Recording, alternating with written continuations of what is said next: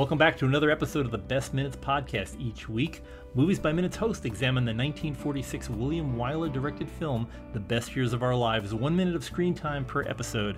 I'm one of your hosts from the Apollo 13 Minute and the Rocketeer Minute. I'm Jim O'Kane. And I'm Hal Bryan of the Rocketeer Minute. And I'm Chris Henry from the Apollo 13 Minute.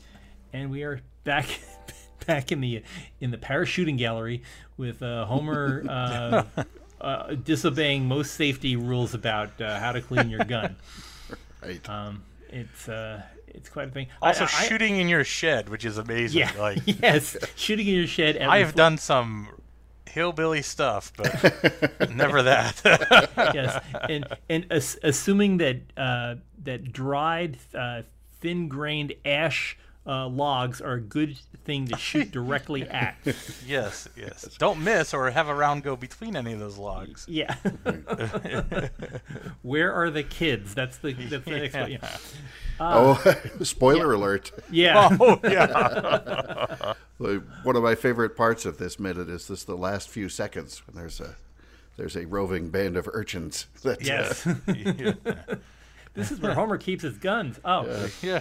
Exactly. Yeah, including we'll get to him, but there's a Jughead hat that I really want. Now I am not a gun guy. I mean, I've fired rifles and pistols and all kinds of stuff, and I used to work for H&K, but as to owning long rifles, I know 22s and 30-06s, and I think this is a 30-06, but I don't know anything this old. Yeah, I wish I recognized it better. Like I said, the more sort of nondescript wooden firearms of that era are not my area of expertise. I mean, you can tell it's bolt action, as is typical of the day. But as far as exactly what it could be, almost sort of any number of things. It doesn't look to me to be military issue. It's not something like an M1 or something like that we'd recognize. But just a good old Plinken rifle. Yeah, just get out there and knock some geese out of the sky or something. Yeah. Shingles off the roof. Yeah, right, yeah. Exactly. Stir up the cordwood in the shed. Yeah, yeah. The neighbor's bay window. It's just whatever.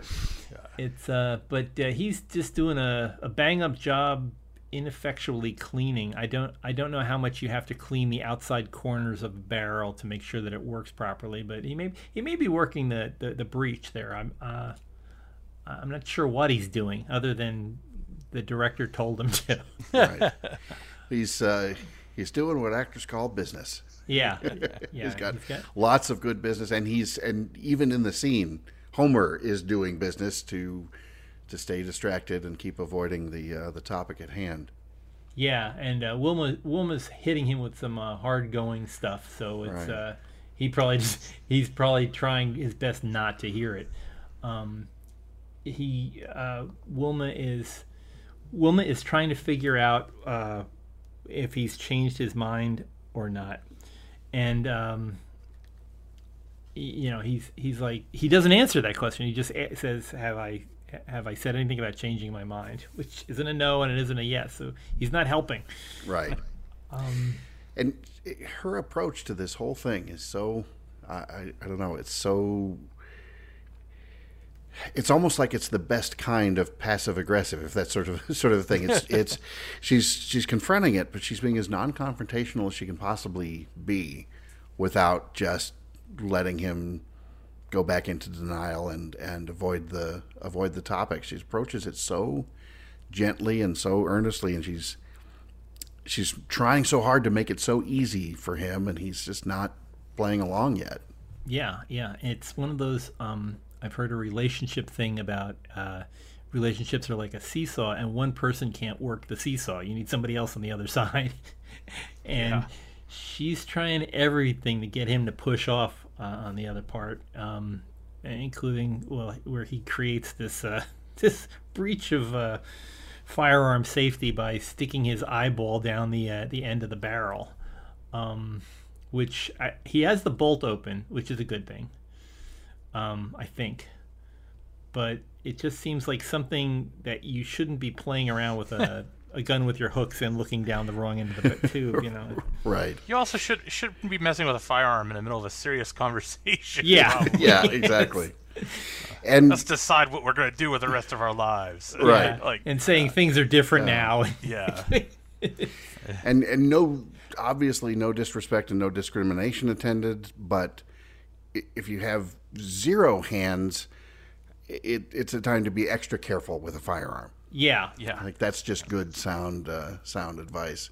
Now, normally, of course, if you need to look down the barrel of the firearm and see how clean it is, then it's a good idea to disassemble that firearm to that next level where you just lift the barrel out and it's not connected to anything. And then you can look down there all you want and see how clean it is. Or you can reenact the opening to James Bond films, Yes. like enjoying the rifling down the barrel. Yeah. It's and the thing is, he's in a workshop, and I think earlier on we saw that the rifle was like mounted on a some kind of a vise was holding it, or some kind of clamps was holding it in the air. So it's like, I would think if you're going to clean, you're not going to sit there with it in your lap, pointed at your face, and instead you just put it on the workbench, go back and forth, and you can go at it with toothbrushes and wire whisks and all the other. But that wouldn't serve the purposes of the movie. It feels like a bad Elmer Fudd cartoon where it's gonna blow up in his face. Yeah, he's gonna have to turn his duck bill around back to the forward you're part. despicable. Duck season, rabbit season. Yeah. Yes, he's it's just a rough go for him. He's just trying to find he's trying to look at anything that isn't Wilma. Right. Whereas the rest of us are doing precisely the opposite. That's all I can look at. I didn't even know there was a set. Yeah, and I'm just, Kathy O'Donnell is astonishing because she is from Oklahoma, and the year before she had a cut it with a knife Oklahoma accent. And here she's talking transatlantic. Just the perfect elocution and diction lessons just flowing out of her mouth, and it's unbelievable how clear she. Why is he not listening to her? You just want to grab Homer and shake him. It's like, would you listen to this lady? She cares about you. And so anyway, I digress. I do like her ability to get back to the topic at hand, because he was trying to distract her by starting a fight and saying, don't you think I know how to handle a gun? And the obvious thing is saying, well, obviously not, since you're looking the wrong way down the tube. But, right. But she gives him that nice anodyne. Well, I don't know what to think, Homer. It's she's like, and she's using. I remember when my kids were in middle school, we had this. They had this guidance counselor who was always talking about how to be a parent, how to go from being a parent to being a parent, and all this other stuff. But one of the things that they talked about is using I messages, that you have to say, when you do this, I feel like this. And she's doing that right now. She's saying, look, I don't know how you feel, but this is how I feel. I'm in love with you now. I always have been. But, many things have changed since the last time we saw each other, but this hasn't changed for me. And that's where, and she probably had this all worked out in her head. I'm going to just lay all the cards out. I'm going to tell them, this is what I need to hear from you. Tell me what you're thinking. What, do you still care about me? Do you still want to get married? Blah, blah, blah. And so Homer's response has to be either he's going to talk to her or he's going to find something else to distract him. And, we'll get into the next minute. We can talk about what's distracting him, but he's found he really owes his sister a solid because she provided the distraction. Wouldn't you just be like, thank you, Jesus? Yeah. If she still wanted to marry you, like those rotten kids. Yeah. No, I'd be like this. She wants to have a serious talk with you, which it seems like it's going to go toward the breakup. Yeah. And then it's I still want to marry you. And it's like, just be like, I got to go get my lucky SOB awards from somebody. Exactly. Yes. Hang on. I've got a tux behind this stack of wood. Yeah. Let's do it right now. Yeah. One of those kids peeking in the window is probably an ordained minister. Yes. You could be my sister will be a witness, and off we go. Yeah. I think my dad's played a parson in a couple of other movies. Yeah, exactly. Just for the love of God, do it while you have the chance. Exactly. Instead, it's just he's got a lot more self-pity he's got to work through. It's very. I don't know. Like, there's things that I don't buy. I can kind of buy this. I can kind of feel his self-doubt in this whole thing, that he's still grinding on this whole depression from, it's PTSD, but it's also just depression of looking forward to what his future is like, and he's had enough of the pity parties and things that he's experienced going everywhere he meets, people feel sorry for him. And so that becomes a very familiar feeling to him. And the biggest problem with bad feelings is when they get familiar, they can be habit forming. There's certain, I'm not a psychologist, but there's certain kinds of personality disorders where people will invoke anger or frustration in others because they know how to react to that reaction. And nobody likes me, everybody hates me, I'm going to go eat worms. And so he's trying to get a nobody likes me out of Wilma, but she's not having any. And it's it's fascinating psychology for him to do. I mean, I said this is one of the less believable parts about it, but like Chris was saying, it's Wilma, for God's sake, what's wrong with you? Right. You've got Wilma right here, and you've got a gun. It's it's like, Wilma, and I got, what else do you need in life? It's just I would live in that shed. Yeah. It's fine. Exactly. Happily ever after. Yes. Yeah, I'm gonna make wooden boats. Here we go. Yeah. I might carve a couple of fake hands. Yeah. Yeah, exactly. We're good. But These are my party hands. This is my okay look hands. Yeah. these have kung fu grip. Yes. But, it's like I don't buy that one, and I don't buy the other one. I never believe in is when Peggy tells her parents she's gonna break that marriage up. I never buy that when she just comes out with that line. To me that's the most unrealistic line of, I'm gonna here's my evil plans, mwahaha. But yeah, this is hard to buy, and if it weren't for Homer, I wouldn't buy it. But Homer pulls it through. Homer, I can believe he's just trying to find any excuse not to have this conversation.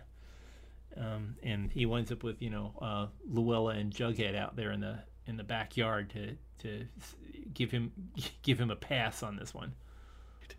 That scene is blocked, and just blocked so well.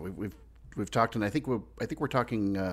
We end up talking more later this week about lighting and things like that as well. But yeah, just the kids just fade in through that kind of glazed window, and it's amazing to me. You think about how it's such a simple thing, but you spot them out there to just the absolute perfect degree. We don't cut to them right away. We don't zoom in, and there isn't a dramatic music stab. There's just faces starting to appear, and you know that's going to be important soon enough. But they're not spoon-fed or anything until it's really time, or spoon-fed to the audience until it's really time to focus on them. Yeah. Something I learned from watching this, because I had to use the internet, but I finally found out what the type of cap that kid in the back, that Jughead hat that he's wearing, it's called a whoopee cap.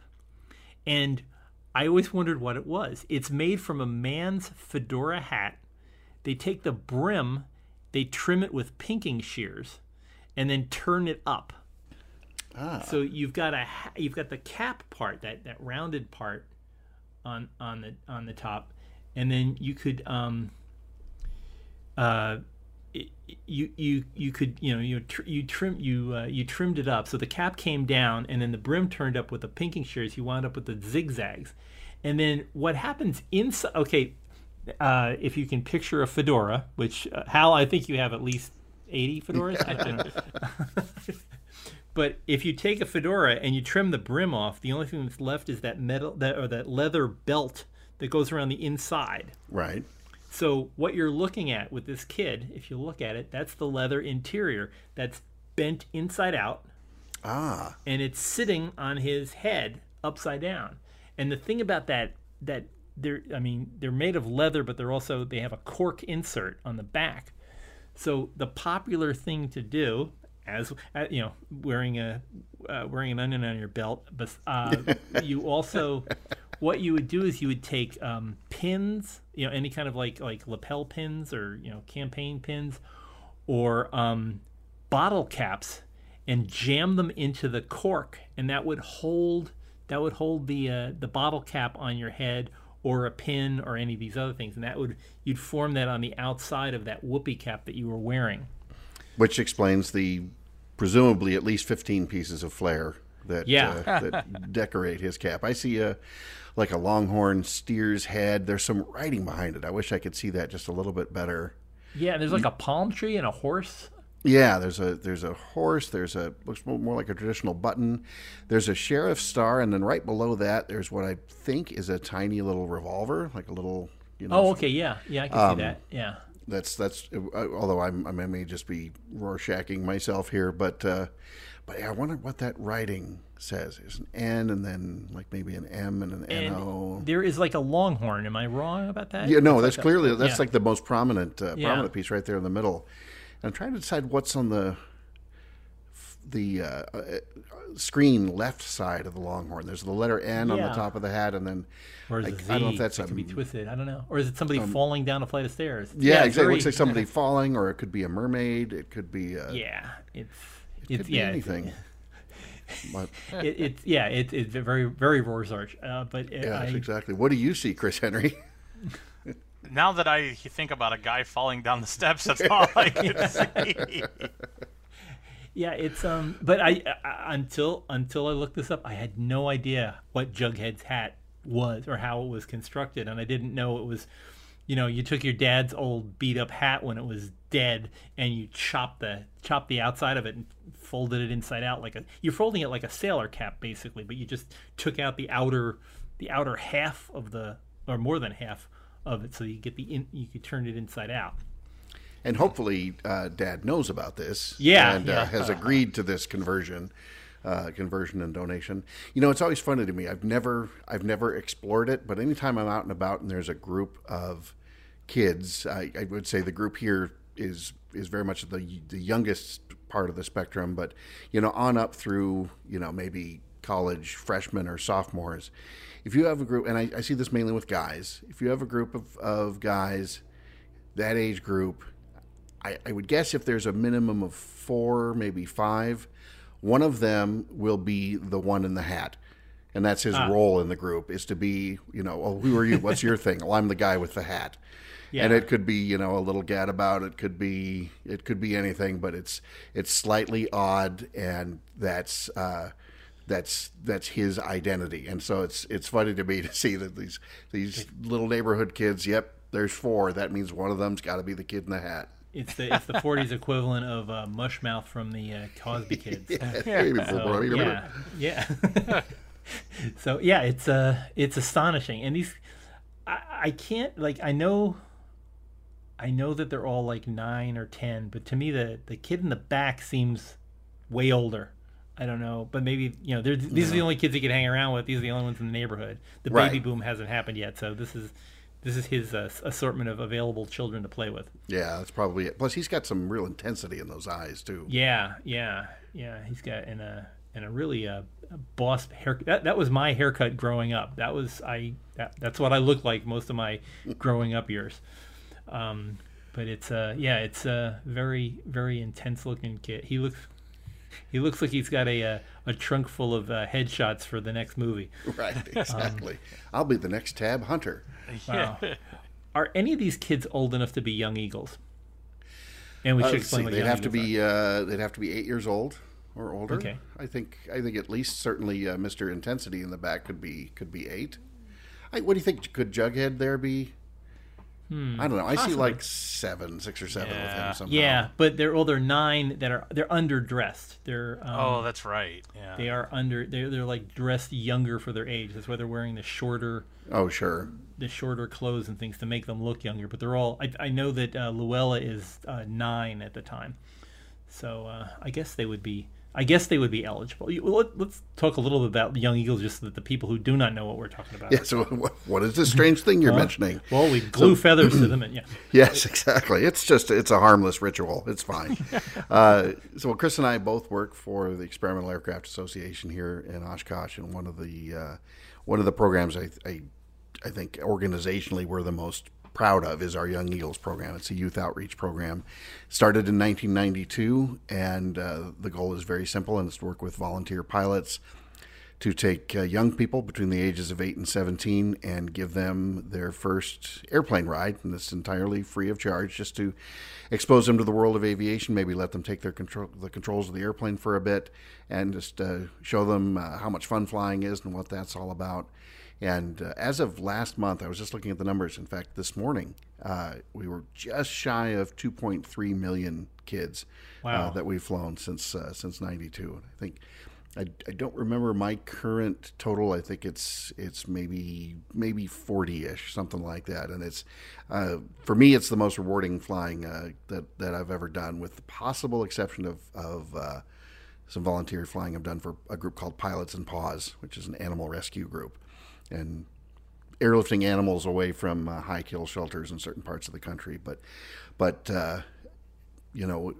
for me, going out and giving a bunch of kids an airplane ride, you might fly 4, 5, 6 times in a day at one of these rallies, but then you have to stop and remember that for each one of those kids, that might be one of the most memorable experiences of their lives up to that point. It might be something they'll remember their entire life, and it's so much fun to see anything like that through new and excited eyes. Yeah, and just giving them the idea that they have the ability to learn this stuff. I mean, that's what in understanding flying, that it's not out of your reach to understand how to fly a plane. Exactly. At 9, you can pick this up. So that's all these kids needed. Instead of playing out in the backyard, they should have been down at the B-17 field, hitting up some retired junkyard flyers. Yeah, I'll take you up. I mean, how could you imagine if we lived in that neighborhood? Oh, jeez. That's where we'd be. Hey, you kids, get out of that cockpit. Yeah. I think of the Johnny Cash song "One Piece at a Time," where he works in the car factory and he's smuggling out a bit at a time. Eventually, builds a car. That'd be us with B-17 parts. Exactly. I'd have a shed full of B-17 parts in Wilma. I wouldn't need anything else. Chris's life is set. So, why are you walking funny, Hal? Well, I've got this machine gun barrel shoved down my pant leg, but otherwise. It's fine. Is that an ADF antenna, or are you just happy to see me? Yeah, it's a B-17, 24, 25, 26. Yeah. Exactly. Wow. Well, things are about to go south mighty fast here, because Homer's found his way out the door.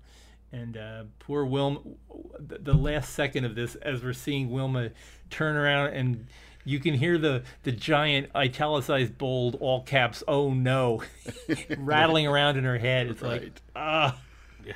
And Homer is simultaneously acting mad and trying not to grin as he turns. So that's I think their conversation is now at an end. But we'll explore that more the rest of this week, right? Yeah, that's right. And we've got a special guest coming in that I think everybody will be pleased at. Hopefully, we're doing this out of order, so we already know it's a deep dive coming up for the rest of the week. So get out your notepads, because there's lots of stuff to chat about. But I think we did pretty good so far this week, and I think I know how the rest of this week is going. So I think we're going to have a good time. Wow. That's it for today, I think. And for people who want to continue the conversation, you're always more than welcome to talk with us on social media. That's available at Butch's Place, the Best Years of Our Lives Listeners Cafe, out there on Facebook or on Twitter. You can reach us at The Best Minutes. Be sure that you can subscribe, and please. Don't ask this very often, but if you could please leave a review and leave as many stars as Apple Podcasts lets you. People find our podcast by reading reviews. So if you could go out and leave us a review on Apple Podcasts. We're also available on Spotify, Google Play, TuneIn, or probably wherever you got this particular podcast. You can pick it up there. It's available at the big site, too, at thebestminutes.com. Anyway, we will join you here tomorrow. So be back here next time with a special guest right here on the Best Minutes Podcast.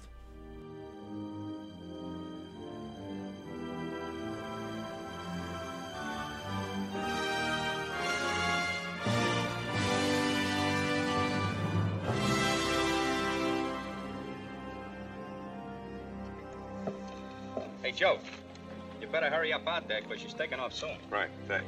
Come on, Taylor.